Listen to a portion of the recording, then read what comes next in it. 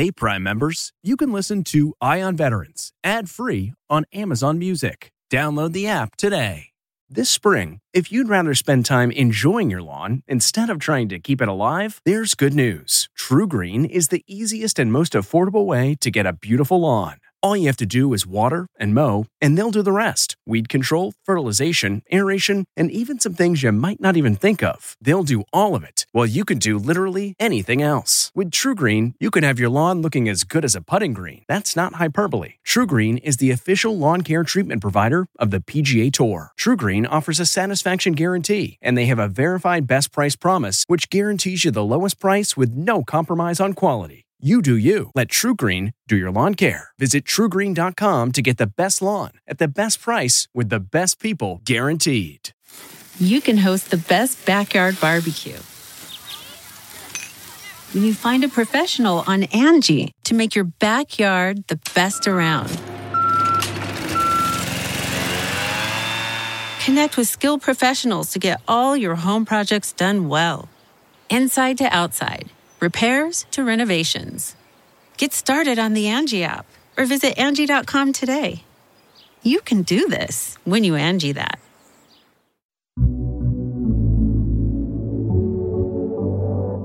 Welcome to CBS Audio's Eye on Veterans. I'm your host, Phil Briggs. I'm a Navy veteran, and every week I get a chance to look at the issues of the day through the eyes of my fellow military vets. This is the news and stories about the veteran lifestyle. This is Eye on Veterans.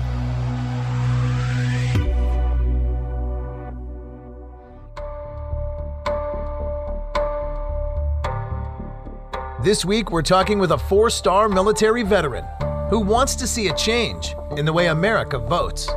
We felt we wanted to make a statement about the importance of our military vote counting. I mean, here we have those that are defending our Constitution, and we're finding ways to not take into account how their vote is made and given, and then count it.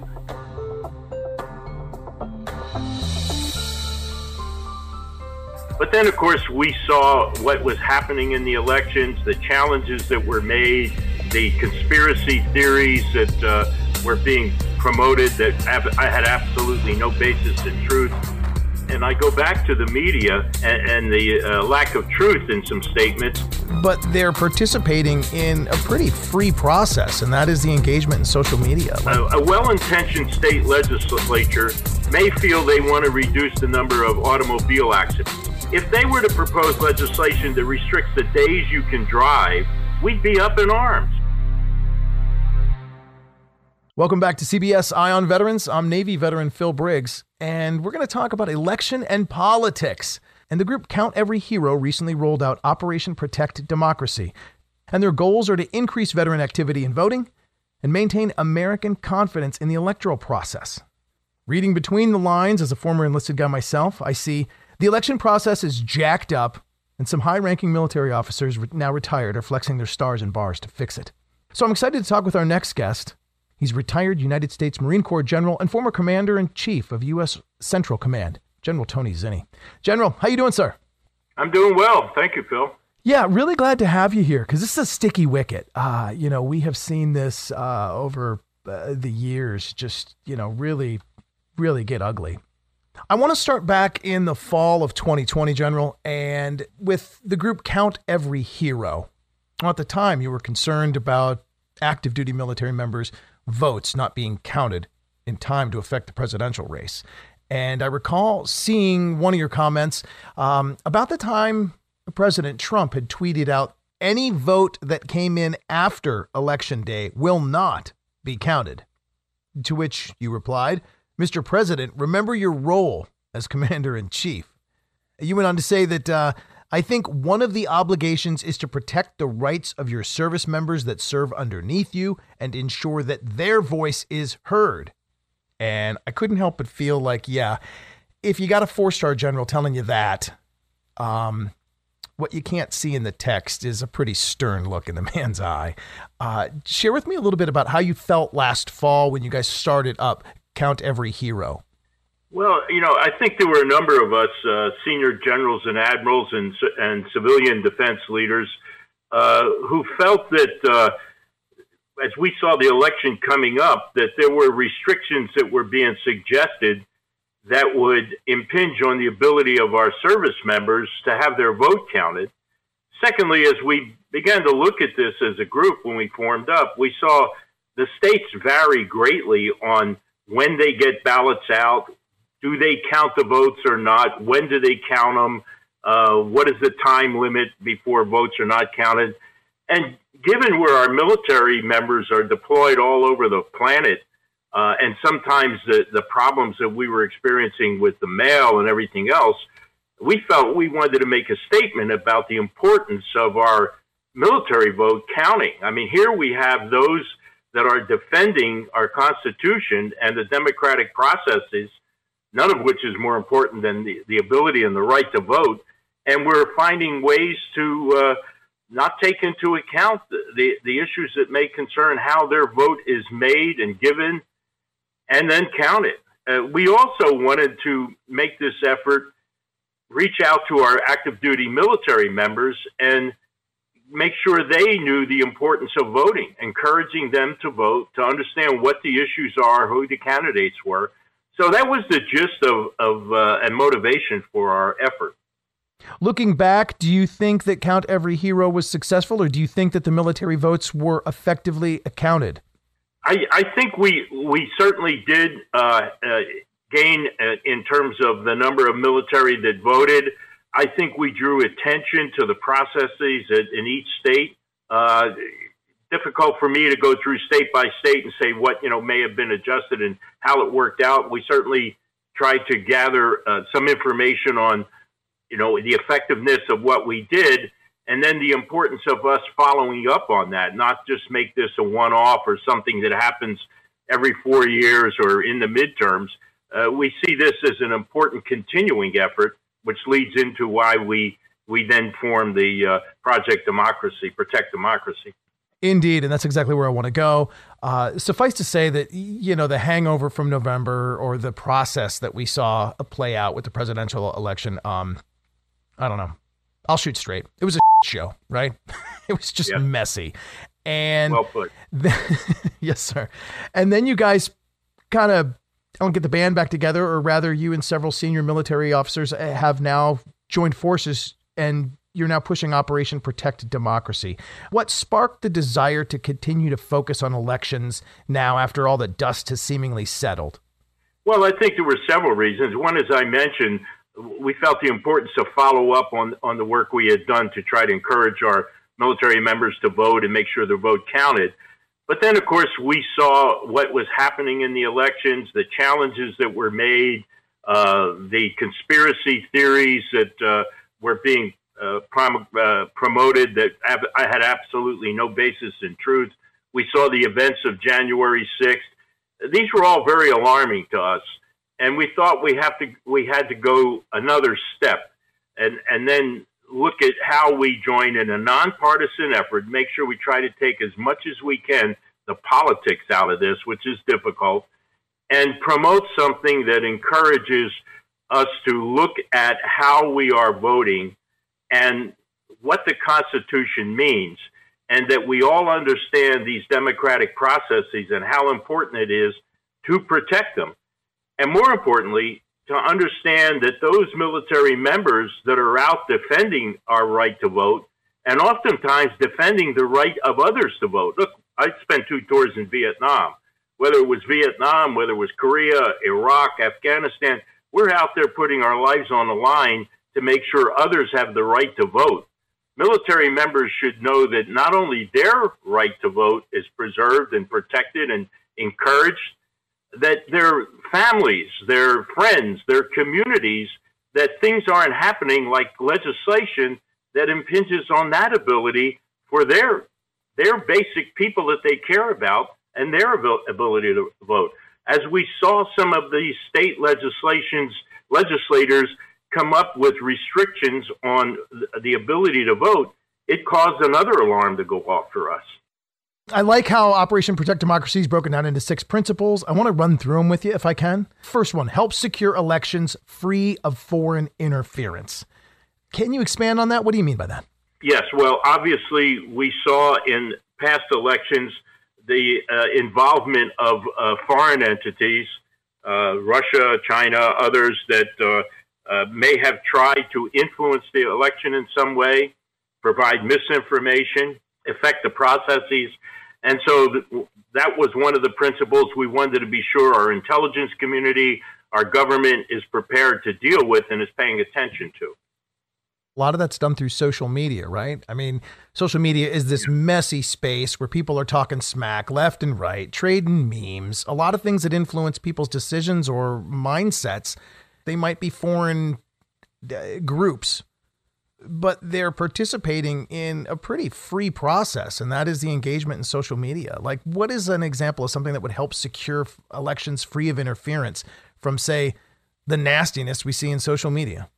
Well, I think one part of this is, and I go back to the media, our media, to ensure that we constantly call out the misinformation and the lack of truth in some statements, and immediately counter conspiracy theories or information that's put out that's not accurate, that's meant to in some way influence the vote. I think it's up to those that have media outlets and those that provide social media platforms that they get involved in this too. It's important that the drumbeat of truth continue, and as much as possible we hammer on that.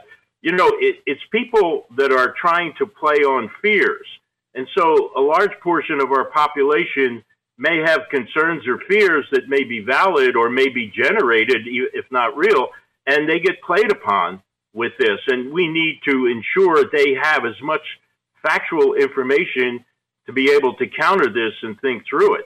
It isn't enough to just challenge it all, but we ought to make sure that we help walk them through and understand that, there are things that are being said that are patently untrue, and they've been proven untrue.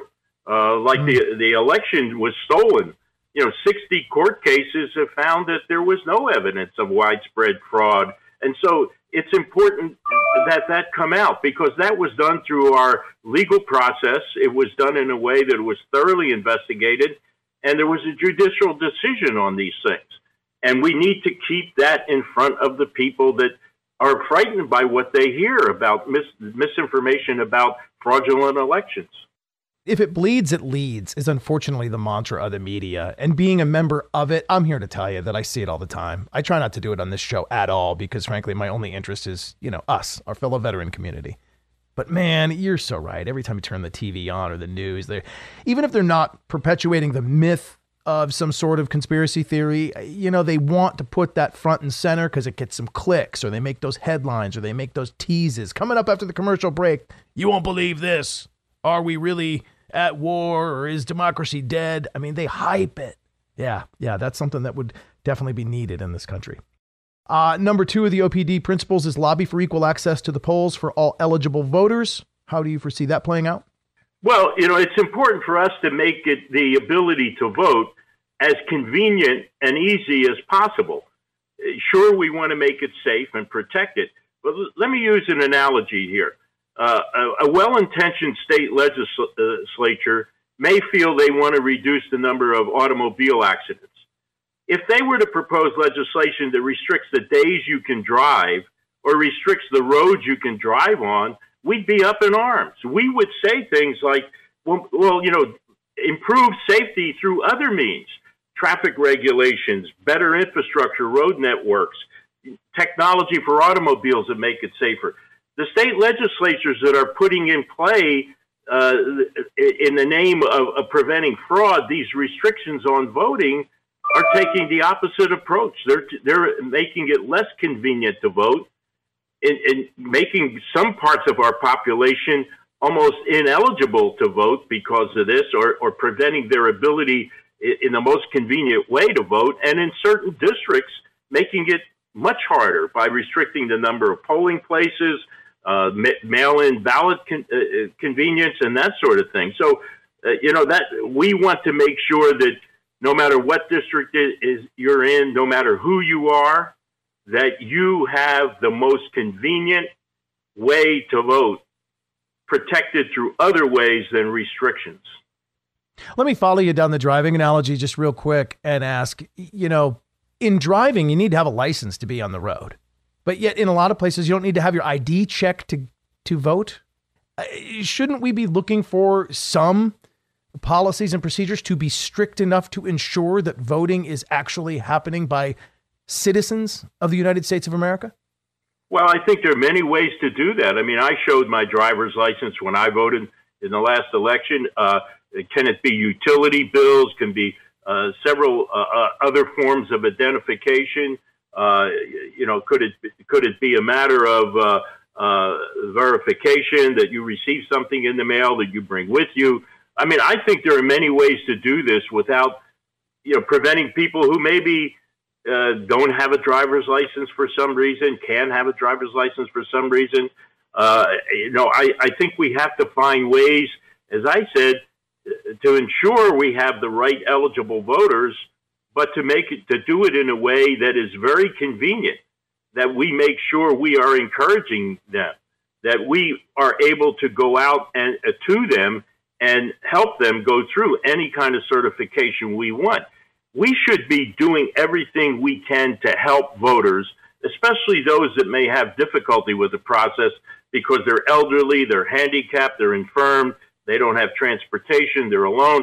We should find ways to make sure that they are accounted in some way that makes it the most convenient for them, and not throw the entire onus on someone that maybe doesn't have the ability to meet certain requirements. And, frankly, what I see in some of this legislation, it impacts certain groups of our society more than others. That's what, our concern about. And remember, we're coming from that person may have a son or daughter or grandson or daughter that's in the military fighting for that right to vote.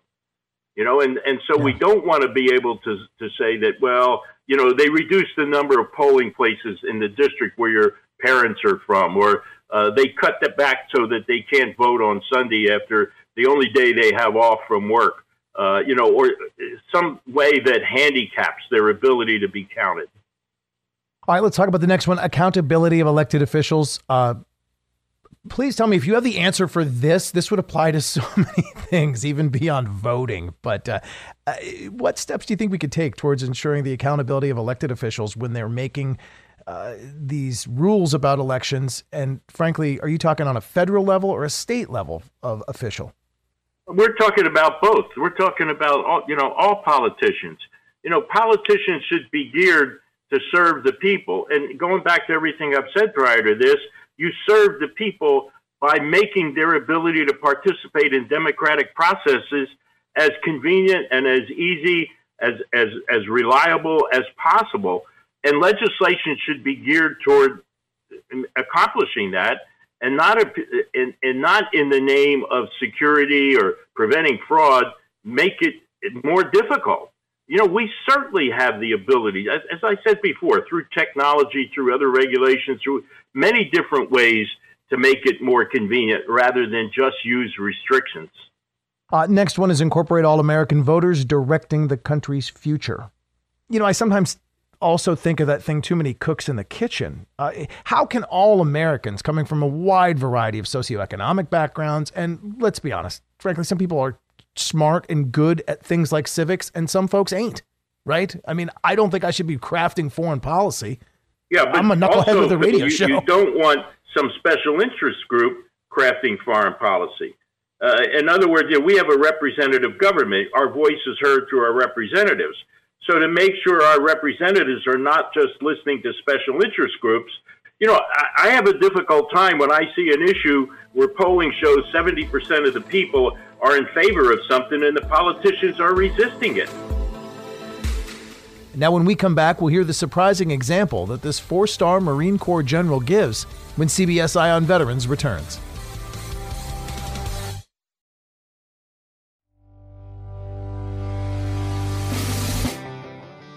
Welcome back to CBS Eye on Veterans. I'm Navy veteran Phil Briggs for ConnectingVets.com. Now this hour, we're hearing from retired 4-star Marine Corps General Tony Zinni. As the co-chair of Count Every Hero, He's standing with dozens of other high-ranking military veterans who are now pushing for change through Operation Protect Democracy.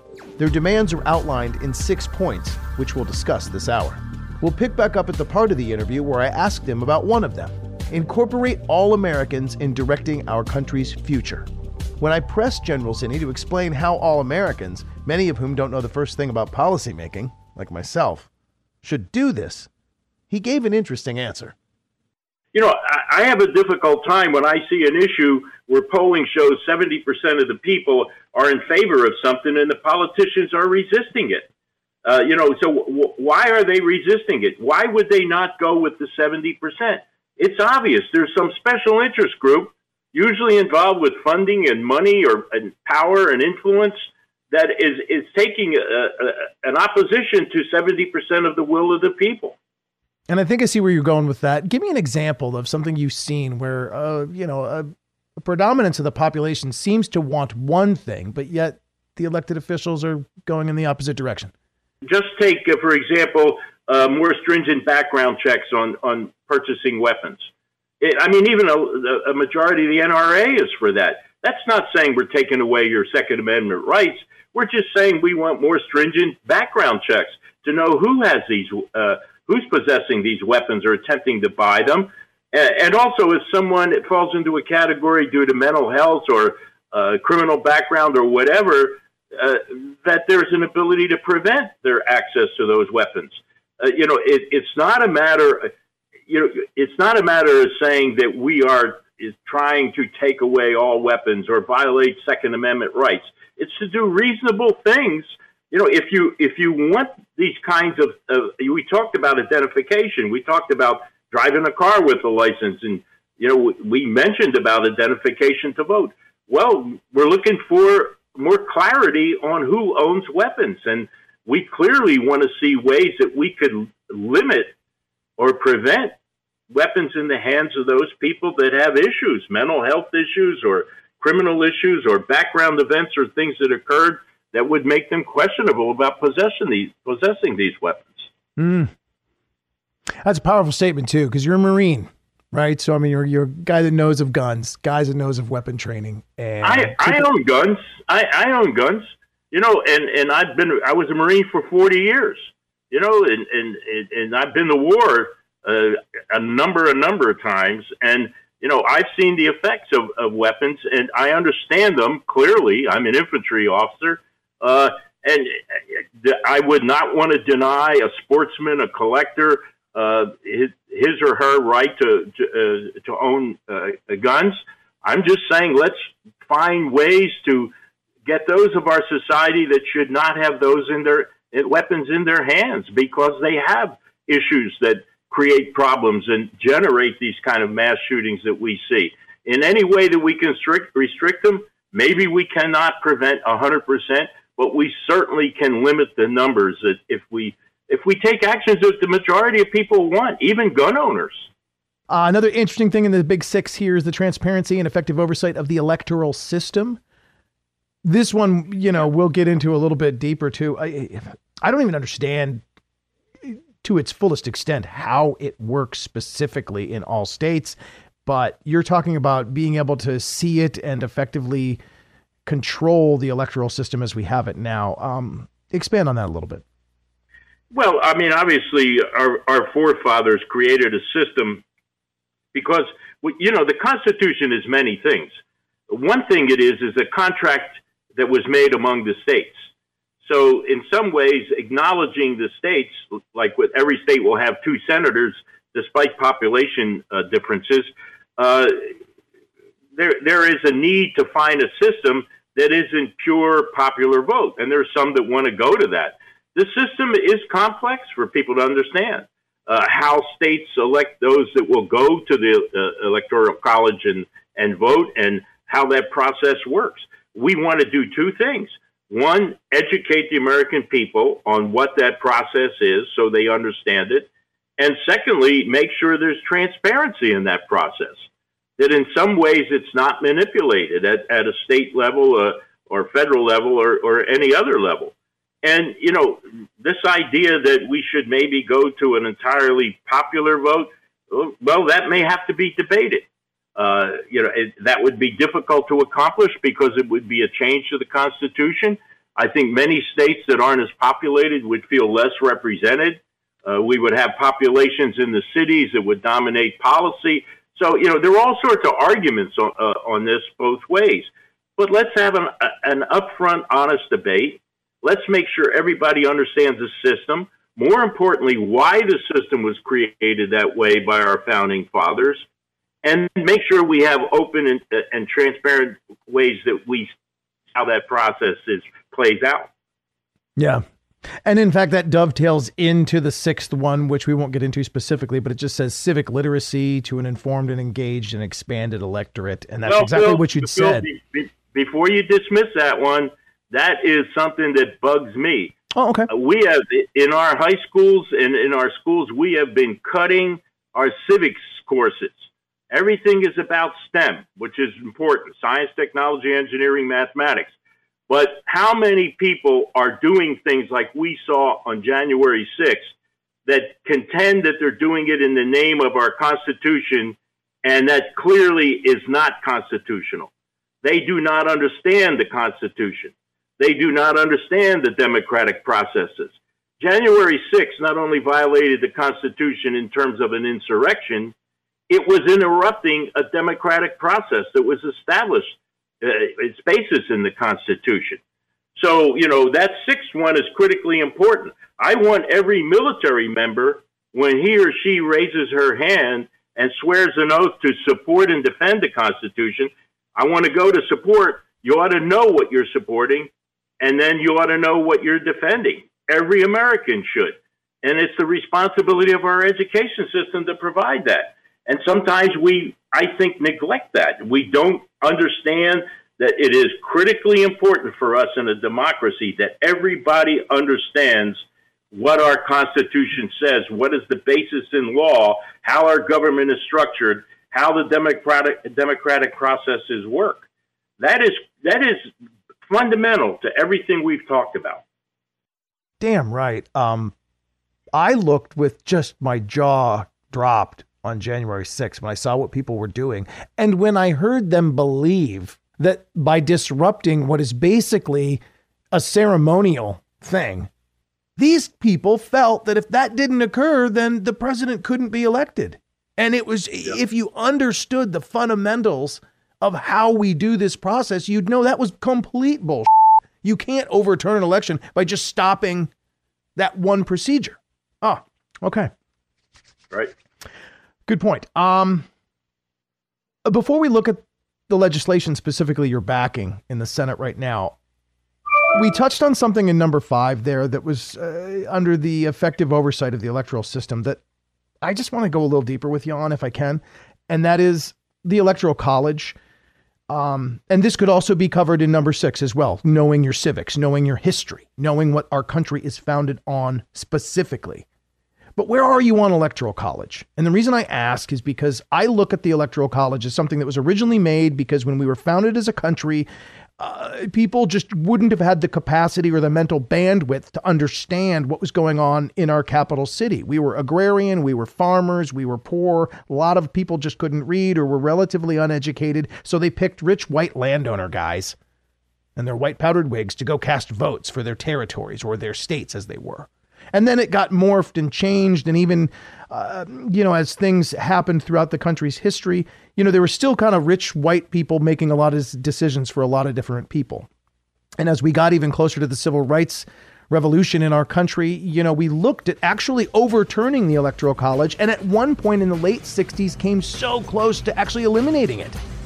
But it was white segregationist elected officials that stopped that bill from happening, all in an attempt to maintain their control and to, basically be segregationists, which is not at all to the spirit of the country as I know it today. So why do we still need the Electoral College?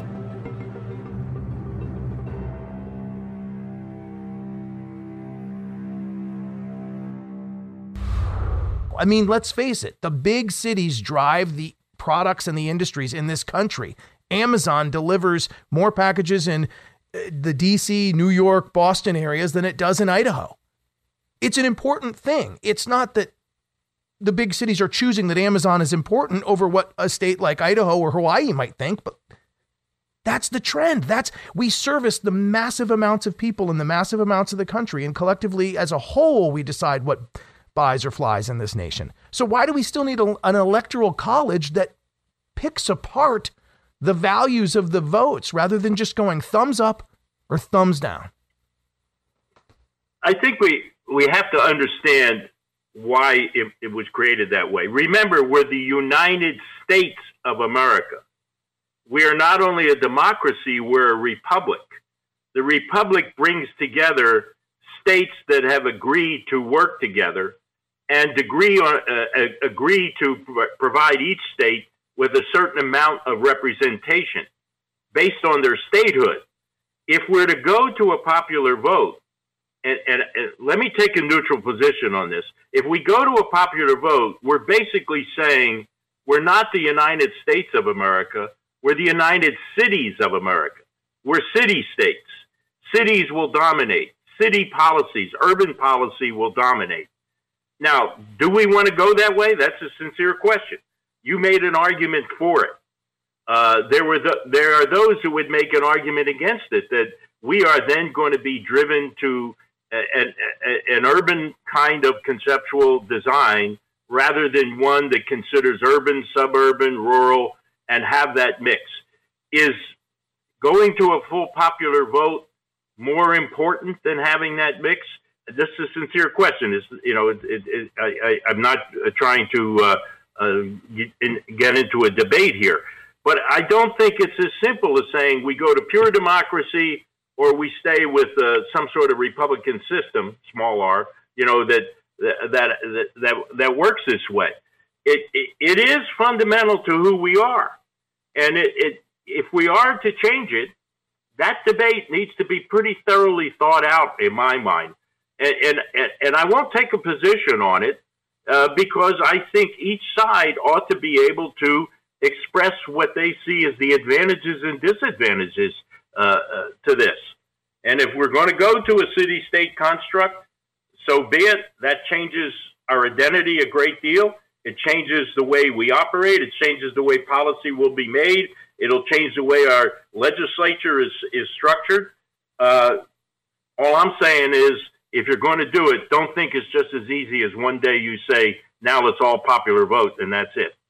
I guess my thoughts on that are just, like there are many things in this country that are decided by popular vote, though. Like McDonald's decides what hamburgers are popular on their menu or not, or what product they're going to sell based on the amount that they have sold in test markets.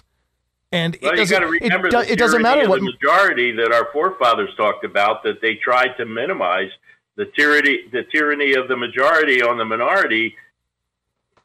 If you want to say everything is just by vote, if we're going to do everything by proposition, some of our states like California do that, and you're going to throw everything out to the people to decide. The argument our founding fathers had for a House of Lords, if you will, quote unquote, a Senate, which initially weren't voted on by the people. The senators were approved by the state legislatures, was meant to be a more tuned in, educated class. And I don't mean just education in general, but educated as to the issues of policy and the issues of governance. If we're going to go to this, complete democratic process, understand what it means. That's what I'm saying, is understand what it means. Okay. And as far as constitutional amendments, I've always wanted to ask somebody like you this as we get into this discussion about how we elect our leaders. But I've always been of the opinion that if Ben Franklin were to come back from the dead, he'd be amazed that we haven't amended that Constitution more. I mean, we have phones in our pockets that are as powerful as the technology the astronauts took to the moon, yet our Constitution still reflects some of these verbiage from, the 1700s. I would think he'd look around and be like, you guys haven't updated this at all? Like, come on, man. Like, let me give you a better example. Thomas Jefferson felt that every 20 years we should review our laws, because 20 years is a generational change, because new generations have different views and are experiencing a different world or environment.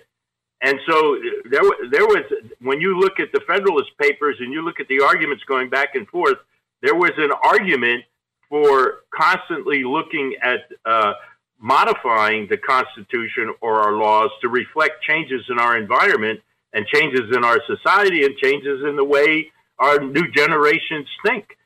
This is the constant debate of our Supreme Court. Should it be strict interpretation, or should they bring into account, the changes? Just look at the Second Amendment. Does that mean you can own a bazooka, or a tank, or because they had no concept of that in those days? So, these are the kinds of things that we should be discussing. I mean, this goes back to what I said about civics. First of all, understand what we are and what we have, and then understand what change means, and then debate it and think through it, and let's make educated, sound decisions on our future based on that. Would you, in Operation Protect Democracy, be in favor of discussing a constitutional amendment, or rather forcing that discussion, or publicly pushing our elected officials to start that discussion? Well, I think our position is any discussion on that, we would not take a position on one side or another. We try to avoid taking political positions as such. We take positions on principle, on democratic processes, on constitutionality. I think we would be in favor, if that were to happen, that we have a fulsome debate in some way, and this be done in the context of our democratic structure and our Republican structure. And I, too, would love to see that, by the way. I would love to get a beer summit with some generals, some admirals, sit down with some elected officials and hash it out, because I tend to agree with TJ. I definitely think that that's a worthy pursuit, to look at the laws. Speaking of laws, you're backing specific legislation, the For the People Act, the most important anti-corruption legislation of our lifetimes, as you've called it, and say that the future of our democracy depends on it passing.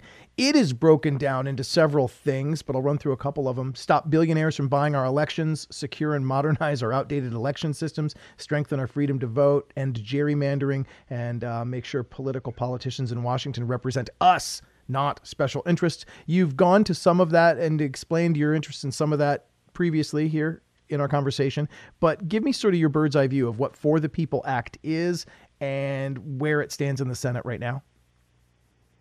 Well, obviously in the Senate, it's having problems getting through. It obviously will probably require some more evolutions before it has the possibility of passing.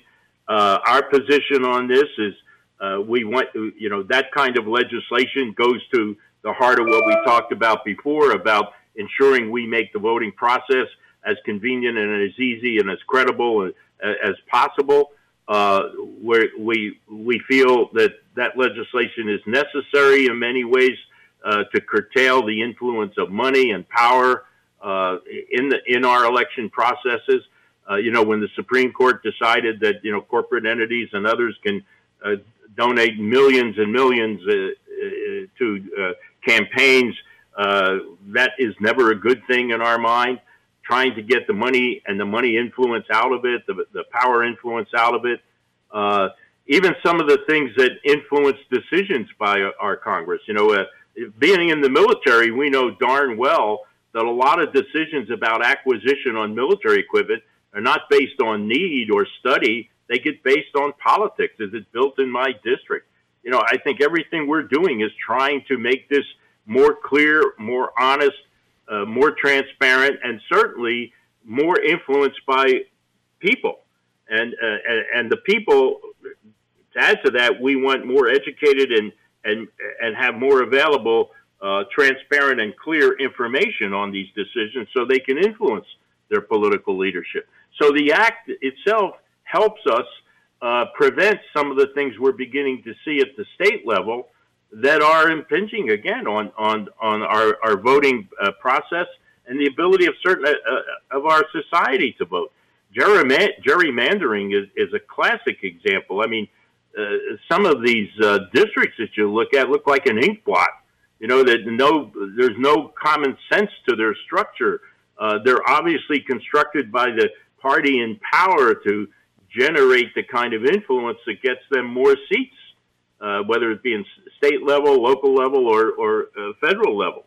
And so that's why we're in favor of legislation that attempts to deal with these kinds of issues and prevent anything at the state level from what we feel is a constitutional requirement for voting to be done based on the people's understanding of what the issues are, as opposed to outside influence. I feel you on that too, because I live just north of D.C., a city where you've served, throughout your career. And that 270 corridor, the highway that runs north-south, just north of D.C. And both parties are guilty of the gerrymandering. I've seen it change when Republicans were at hand. I've seen it change with the Democrats. Most recently, they've just garnered they've made my voting district the larger cities up that corridor just north of D.C., carving away the farmland areas. So now my elected official represents all the populated parts of Montgomery County to my south and a couple of the blue cities in Frederick County, where the rednecks live. And I look at that and I say, you just gerrymandered. You just picked the cities where they'd vote Democrat, and then boom, carved out all the farmland where you think it skews red, and then there's no way that my representative can be anything but the one that appeals to the larger, more populous cities just north of D.C., which typically vote Democrat. The gerrymandering is a nightmare, and it happens both sides, both colors, both parties. Quickly, you'd mentioned Citizens United, Stop Billionaires from Buying Our Elections. So much money is in politics, and people do learn through sound bites, and you throw enough 60-second ads at people, and pretty soon they are like, oh yeah, that candidate does hate cats. That candidate doesn't like babies. It's ridiculous. But how would you see severing that money from the political process, considering the Supreme Court has ruled, a liberal Supreme Court, I might add, that Citizens United is okay, that a corporation is a person and it can donate as much money as you want. You need to overrule that. You can't just simply disavow that decision. Don't we need that to get looked at again and overruled? Because it's BS how much money enters the process and how many 60-second sound bites our electorate gets intoxicated by. You're right. It has to be overruled. Look, let's just take it from a candidate side, a candidate that wants to discuss issues, that wants to debate issues, must spend his or her time fundraising, catering to special interest groups, catering to those with the money, because they couldn't run an effective campaign without millions and millions of dollars. And it even goes down to the local and state levels. It's not just the higher levels. And all this money that we're investing in this, or it's being given to this, just think of the good it can do somewhere else if it wasn't used just to try to get people elected and overcome maybe debate on issues, or overcome the time that candidate can spend on dwelling on issues and communicating to their constituents more directly. Mm-hmm.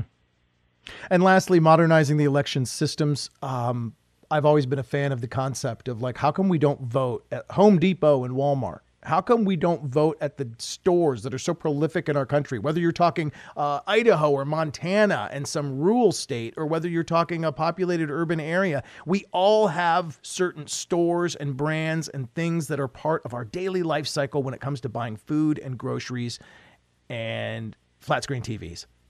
How come we're not voting? Right. How come we're not voting at places like that? How come we're not voting at places? That goes back to the convenience of voting. We should do everything in our power to make sure every individual can cast a safe, legitimate vote, and not and be prevented from doing that because they have to work or they don't have transportation or some other issue. We should be finding ways to ensure the voice of our people is heard. And not in any way further restricted. I go back to my automobile analogy. You don't use restrictions as a way of meeting another requirement. We are at a point in time in our history as humans. Look what we just did with COVID. Basically, in 1 year, this scourge, we got control over it. You can't tell me that we can't find a way to have all the things that you just described happen and make that election credible and safe, because we know how to use the technology. We know how to build the software. We know how to think through ways to make it easier for people that have certain inabilities that make it more difficult for them to vote, to overcome those things. Amen. General, I could talk to you for hours about election and politics. I love the cut of your jib. You are a Marine first and foremost, but as a former 4-star United States Marine Corps general, I really appreciate everything you're doing with Operation Protect Democracy. I appreciate you pushing for legislation to make elections fair and make it make sense. Thanks, Bill. Now, if you want more information about the organization Count Every Hero, it's a cross-partisan organization. You can find out details at counteveryhero.org. And there you can sign up and receive email updates and basically hear more as they continue to push this Operation Protect Democracy. Because as it says on their website, political power is vested in the American people. And as veterans, our oath and devotion to the Constitution drives us to ensure that no policy or politician weakens that power.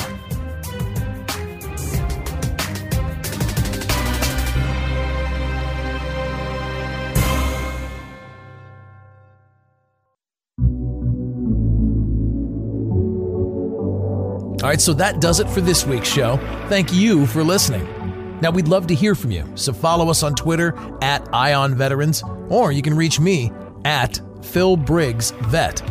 I'm always down to get your hot takes and spicy memes, and I'd love to talk to you every week, so please like and subscribe. Hell, even give us a review of the show, because the comments and reviews really help us tailor the show to you. Again, I'm Phil Briggs, Navy veteran and reporter with ConnectingVets.com in Washington, D.C. And I look forward to talking to you again on another episode of CBS Audio's Eye on Veterans.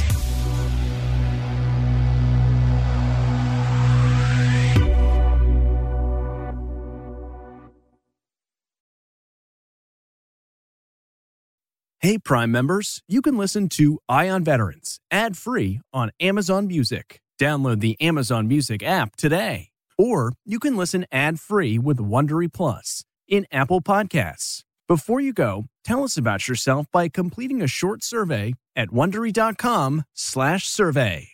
Get one of the most successful broadcasts in television history on your schedule with the 60 Minutes Podcast. Hard-hitting investigative reports, news, and culture maker interviews, and in-depth profiles are waiting for you in every episode. Listen to 60 Minutes ad-free on Wondery Plus.